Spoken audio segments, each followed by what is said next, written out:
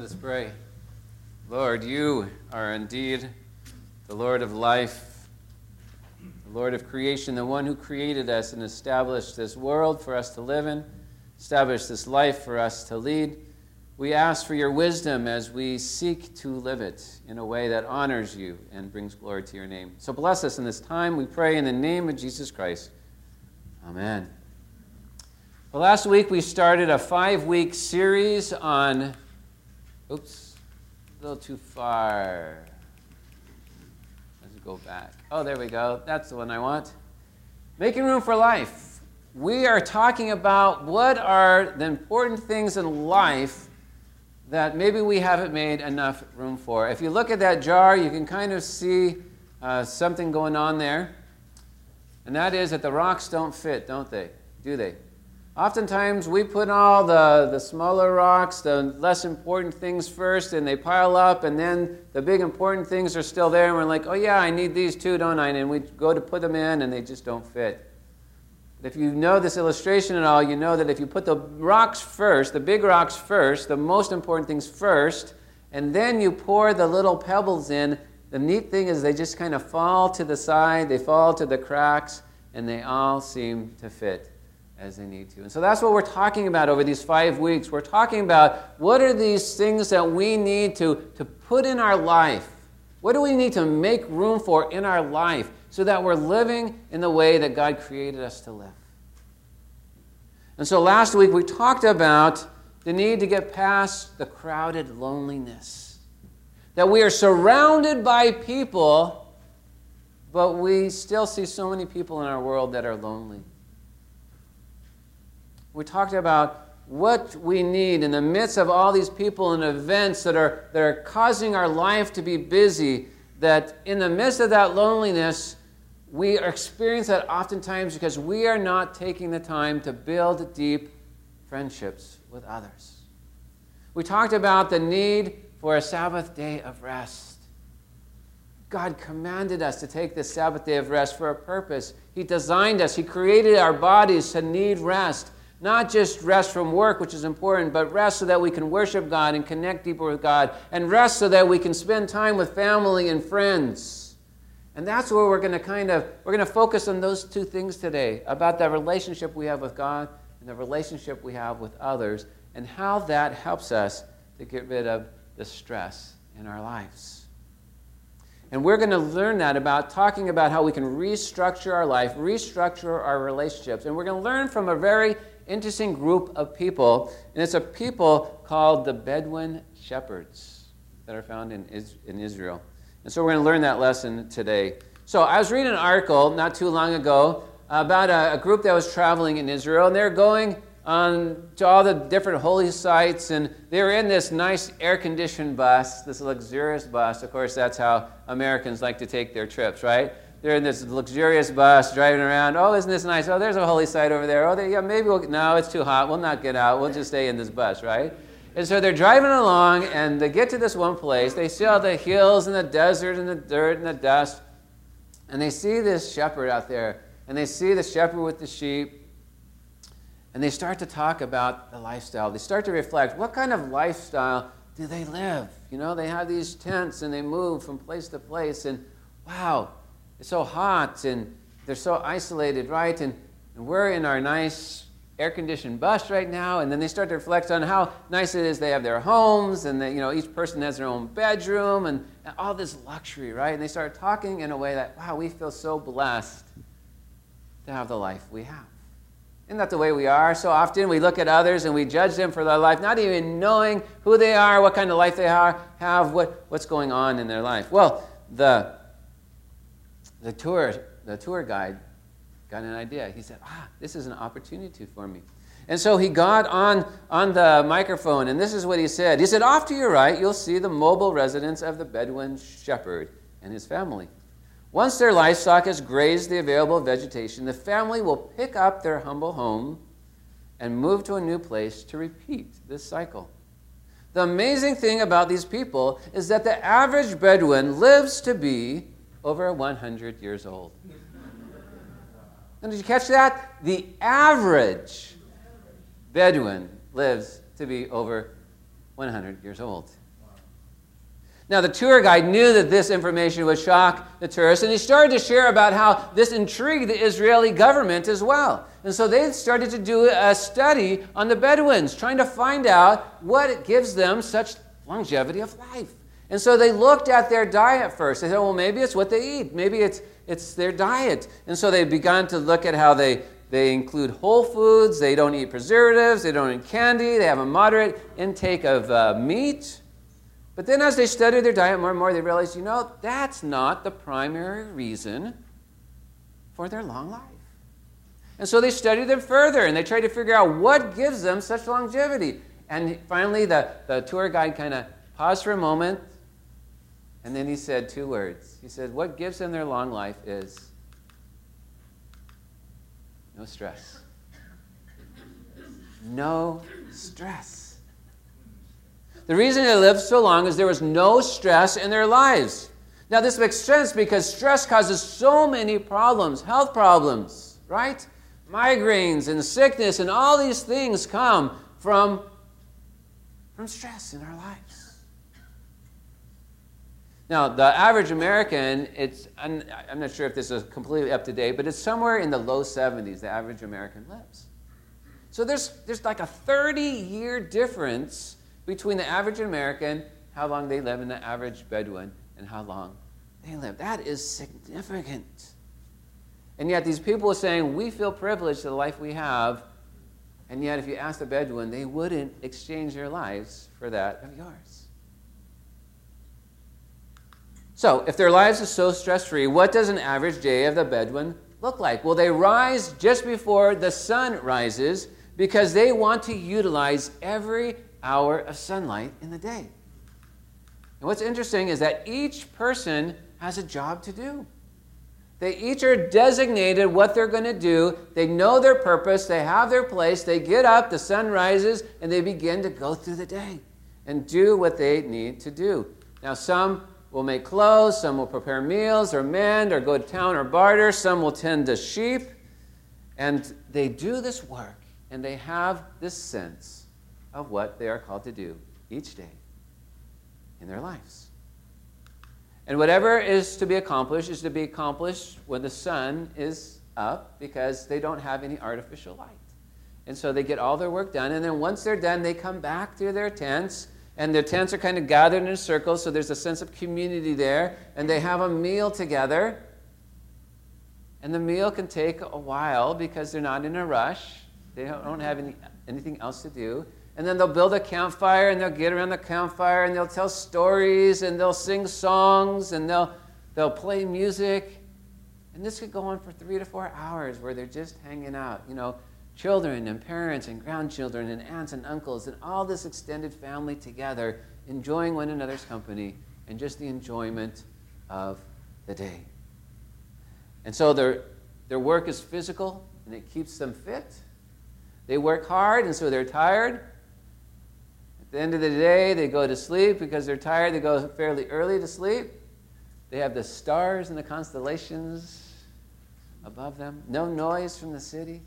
And so it's said that they had that deep, replenishing sleep that so many of us fail to get. And because of all this going on, their stress level is low.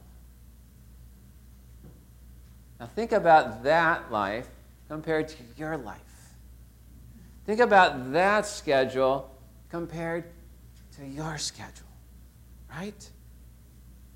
We need to reflect upon the Bedouins in their life. Now last week, 4th of July, Tammy's dad's birthday is on the 4th of July, and so we drove up to Camarillo. Now, you look at that and you think, wow, what fun that is. I love driving in traffic. Ask my kids, I love driving in traffic. Right? This is what we deal with. I mean, even when I go home from work at 5-ish at night, it can take me up to 25 minutes to go 5 miles. I don't know anyone, maybe there is, but I don't know them. I don't know anyone who drives in California in the midst of all the crazy drivers and all the traffic that does not experience stress when they drive. Now, if you don't experience stress when you drive, you can come talk to me later and you can tell me how you do that, okay? How do you drive and not experience stress? But we live, just in our driving, creates stress in our lives. See, the Bedouins do not live hectic lives. Their life is beautiful. It's simplistic. There's unity. There's rhythm. As I said before, there's purpose. There's understanding of what their life is about. So what is the secret of the Bedouin? Well, first, their way of life moves with fluidity with the rhythm of creation. Second, their way of life is filled with community. Third, their way of life is free from stress, as I said before. Fourth, their way of life is free of all the emotional and physical health problems that can take us down early. And last, their way of life flows more closely with the way the Scriptures talk about life and living life. Their life is not the kind that can be bought with money. The lifestyle we are meant to have, that's ingrained in our soul, that is talked about in the Scriptures, is lived out by the Bedouins. God talks to us about it. We read this a little bit ago, but when you see the yellow part, read that with me, please. And so Jesus comes and he gives us amazing, wise words when he says, "Come to me, all you who are weary and burdened, and I will give you rest. Take my yoke upon you and learn from me. For I am gentle and humble in heart, and you will find rest for your souls. For my yoke is easy, and my burden is light." See, one of the ways that we get rid of our stress is that we need to give our burdens to God. God makes that offer to us. The question is, are we going to take him up on that offer? Right? How hard do we hold on to our stress, our burdens, our frustrations, our anger, right? Our grudges. We hold on to all these things and they create stress and more stress. When God says, "Give it to me and I will take it from you." Right? Our call to worship was about not being anxious. It's about God saying, "I know what you need. Trust in me. Don't be anxious. Trust that I will care for you." So the first step to get rid of stress is to remove your burdens by giving them to God. How nice it would be is if our burdens were something solid like this, right? And God was a person, and I could pick up this, and Kenny's really strong, right? So I pick up this burden, right, and I hand it to him, and he's like, "Oh, that's nothing." And he puts it on his back and walks away like it's nothing. And now I've gotten rid of my burden. How nice it would be if it was physical, that we could hand off to someone and we could physically see them taking it from us, and we could physically see it going away from us, and we could say, "Oh, there's my burden. It's going away."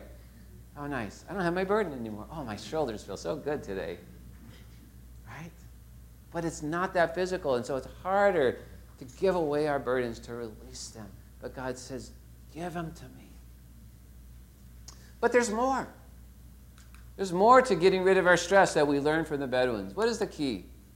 There's a cycle of life and death, right? That's part of our world. That's the cycle. If we have this eternal perspective that there's birth and there's life and there's death and there's eternal life, then we live much less stress-free, or we live more stress-free in our lives, because we know that this is part of the cycle of life. So we're born, and how wonderful it is to see babies all around, right? On our summer fun night on Friday, we had 3 babies there. It was so fun to see all these babies. And then they live, and then they get big like our kids get big, right? And we're like, "Oh my gosh, look how big they are," right?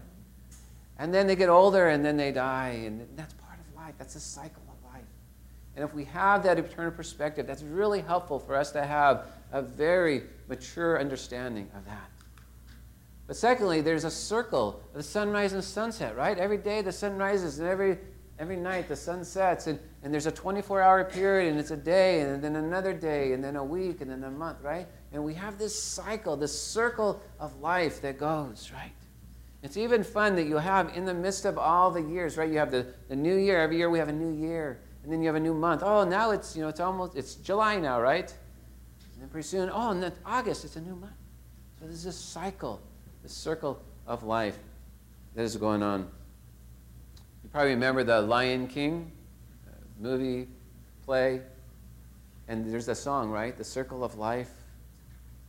There's a cycle of life where it goes on all around us. There's an important circle that deals with relationships and community. And this is where oftentimes we as Americans are failing. In our relationships, in our community that God has created for us to help relieve the stress in our lives. And so as you think about the complexity of our life, we think about how to better live. You think about words like prioritize, eliminate, simplify, consolidate. Prioritize, eliminate, simplify, consolidate. These are important words, important aspects of life for dealing with quality relationships, building quality relationships. If you want to have quality relationships in your life, you need to be reflecting upon, how do I prioritize? What do I need to eliminate? Where do I need to simplify? Where do I need to consolidate my life? And yet we can prioritize and eliminate and simplify and consolidate, and we can still miss the point.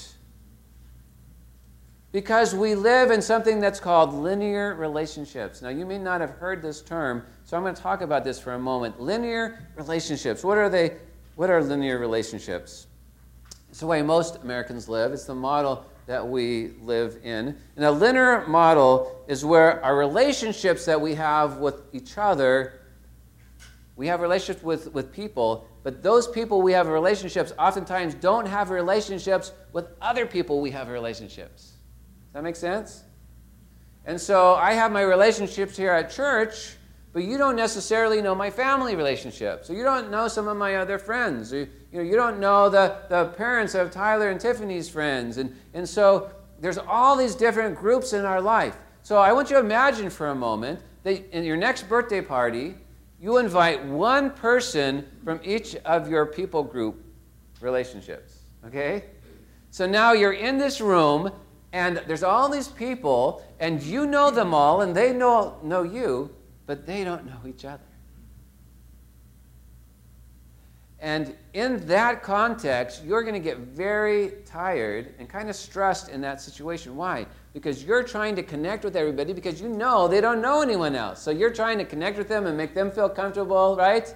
And then maybe you're trying to introduce them to each other. And when you do that, it's like trying to juggle all these plates, right? And then one plate starts to wobble, so you got to go back. Oh, I got to get that one. Oh, this one over here. Oh, that. Right? And you're running around and you're trying to keep these plates spinning and upright. And that's the way we live our lives. We have all these people groups, and we're running around trying to connect and trying to make everyone happy, and we get exhausted, and it causes great stress in our lives. But the most damaging aspect of linear friendships is that no one really knows the real you, because the real you comes from all those relationships. Your relationship that you have with God, the relationship you have with each other. And so because people don't know all the other people in your life, they don't really know the real you. They only know the little part of you that they encounter in that brief amount of time that they spend with you. Here's an important statistic. 2/3 of people who struggle with stress cite loneliness as the major problem. But remember I said that we're surrounded by people all the time, right? And we have all these people around us, and yet in the midst of all these people around us, people are still experiencing deep loneliness in their life. And that is because the linear world that we live in leaves us isolated, misunderstood, exhausted, and shallow.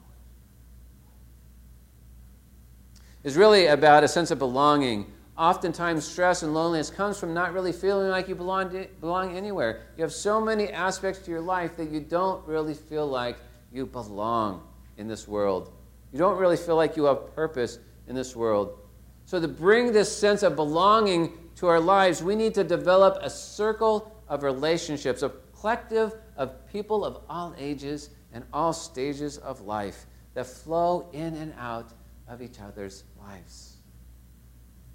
Deuteronomy 6:49, and again, when you see the yellow part, please read with me. It says, "Hear, O Israel, the Lord our God, the Lord is one.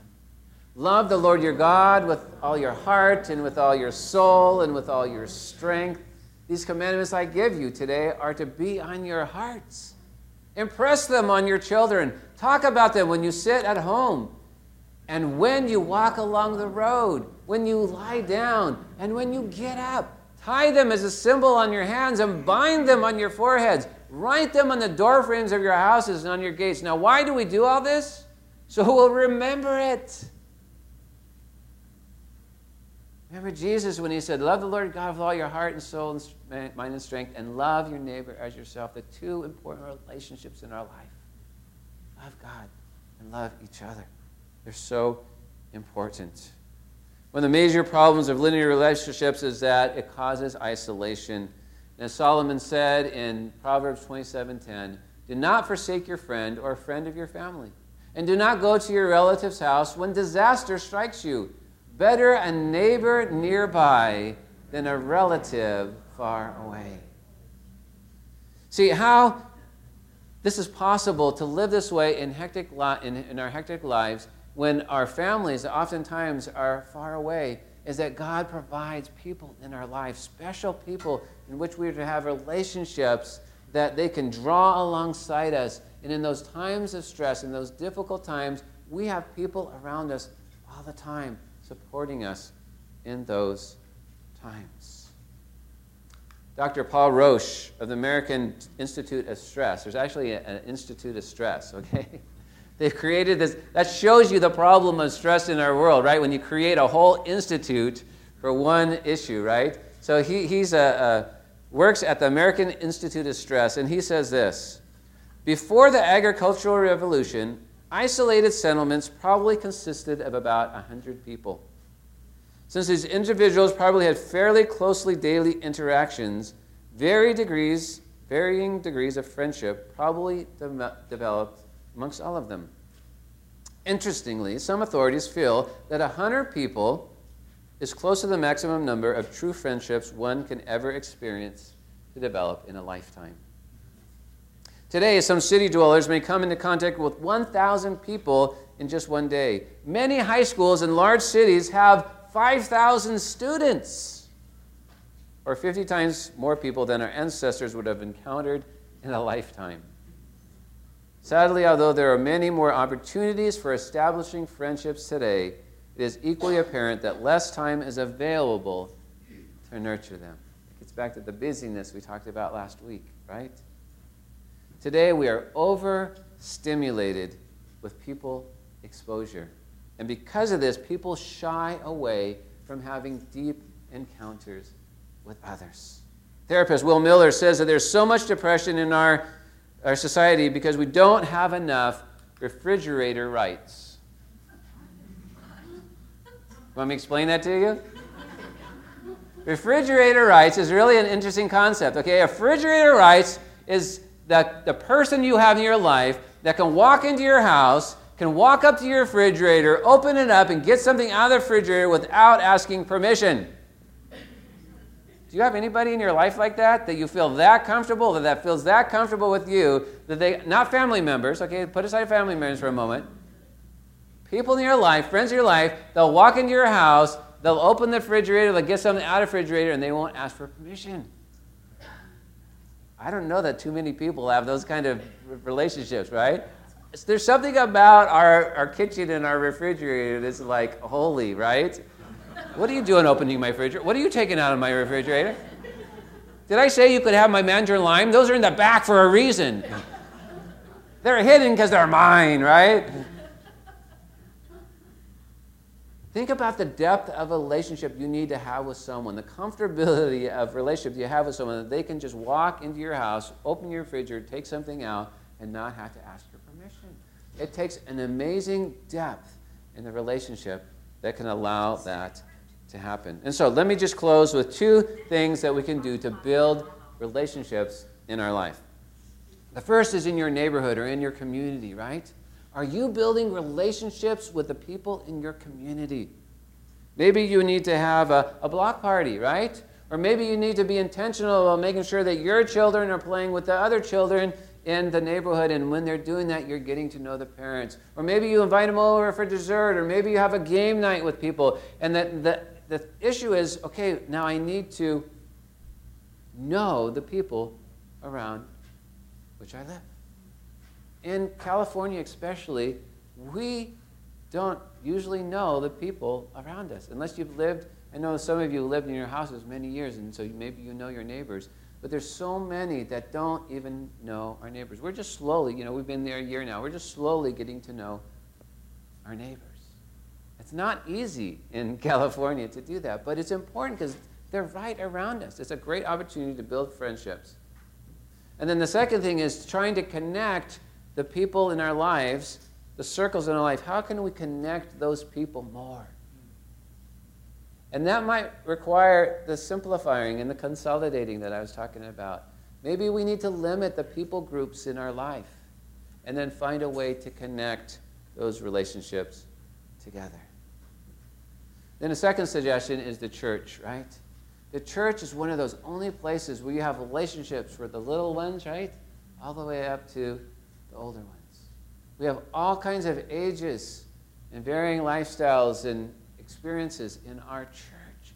What a beautiful opportunity to get to know people from so many different walks of life. And so I want to encourage you to invest yourself in the opportunities church as much as you can. Not burning yourself out or stretching yourself too thin, but these relationships that we have in church are so important. And then maybe we can invite our friends and our family to be with our church, and we can have some interconnection there going on.